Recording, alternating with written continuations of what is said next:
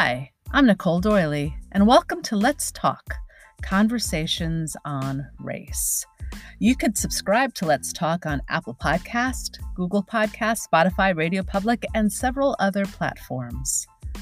Since the death of George Floyd, there has been a tremendous amount of racial unrest in our country, and really around the world.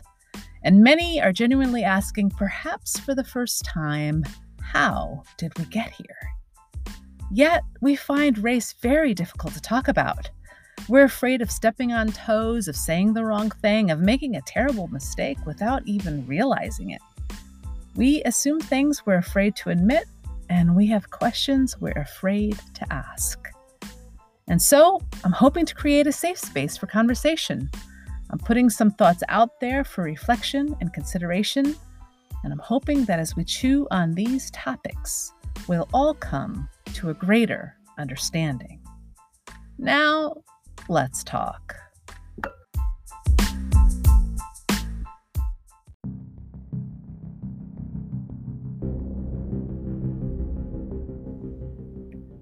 I've always been an advocate of Black History Month.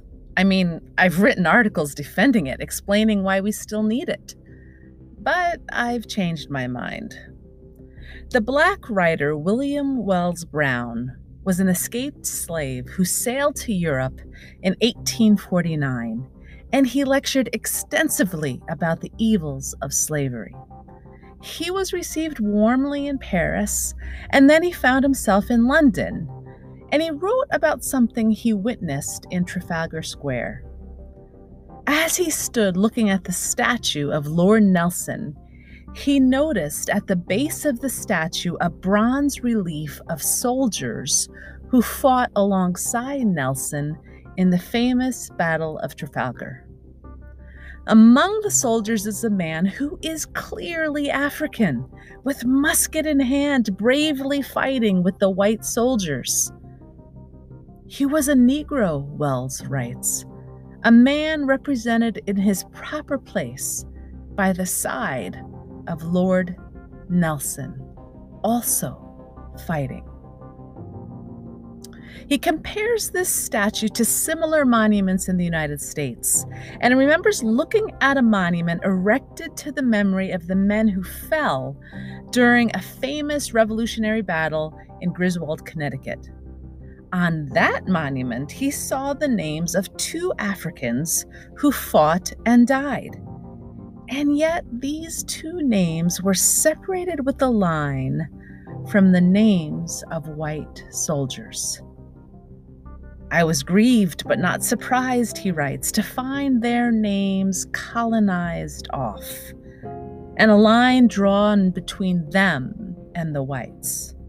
This was in keeping with American historical injustice to its colored heroes. I've been thinking about that, the names of the Black soldiers separated from the white soldiers. Why not just list all the soldiers together? Why the need to separate Black achievement from white achievement? Why celebrate Black heroism separately from white heroism? Why always the need for segregation? And then I realized that this is what we do every year during Black History Month. For 8 months, kids in school learn primarily about famous white people. And then schools use the month of February to teach about a few famous Black people. And it's usually the same few: Harriet Tubman, Frederick Douglass, Martin Luther King Jr. Why not just celebrate Black people all year long? And at the same time, teachers teach about famous white people. And then teach about these 3, Tubman, Douglass, and King, absolutely, but include some of the thousands more. For example, in American literature, include Toni Morrison, James Baldwin, Langston Hughes, Maya Angelou, Richard White, Ralph Ellison. In history, talk about Frances Harper, Sojourner Truth, James Forten, Mary Fields, Medgar Evers, Claudette Colvin, Bessie Coleman. In science, talk about the contributions of Henry Sampson, Granville Woods, Lloyd Hall, Dr. Charles Drew. Kids and adults need to know that the achievements of Black people is nothing less than miraculous. In 1900, no Black person could have authority over whites, or fight alongside them in the military, or play professional baseball. The Black people were routinely lynched, and separate but equal was the law of the land. But by the 21st century, 100 years later, we cannot imagine America without the contributions of Black people. What would America be without Duke Ellington, Billie Holiday, John Coltrane? There would be no jazz, no blues, no rock and roll. What if no Ralph Ellison, James Baldwin, or Toni Morrison, no Thurgood Marshall or Martin Luther King Jr.? Black culture constitutes an essential element of American culture, not just a cursory afterthought. Henry Louis Gates Jr. wrote, "American life is inconceivable without its Black presence.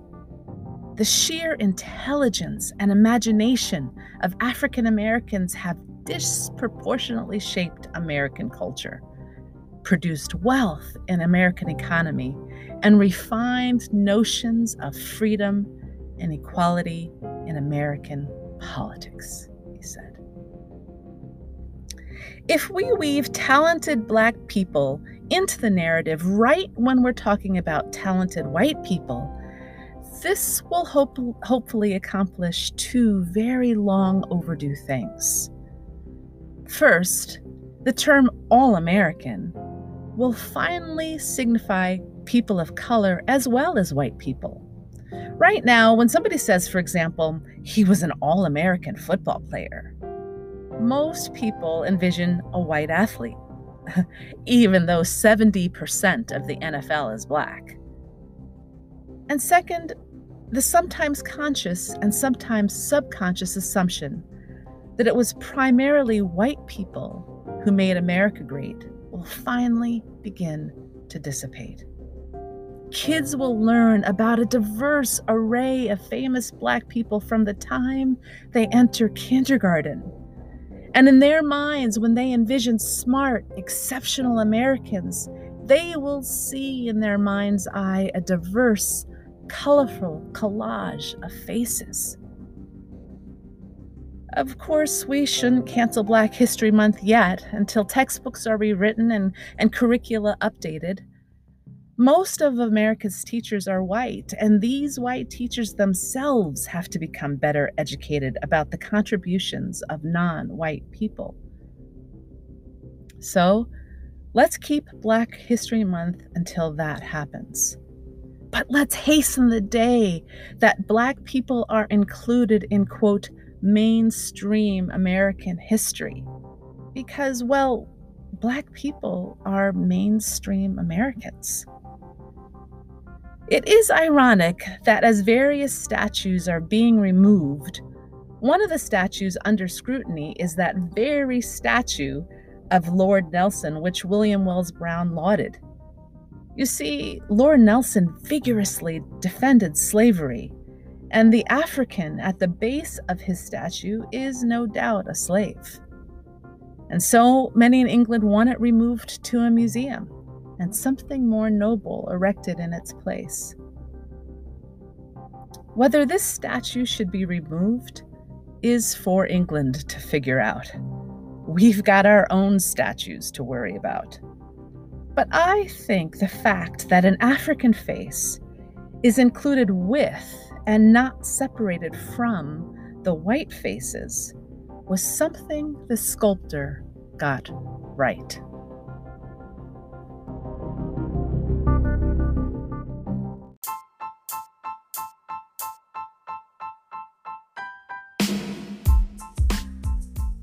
Hi, this is Nicole Doyle. Join us next time for Let's Talk, Conversations on Race. Remember to subscribe and look for me on NicoleDoyle.com.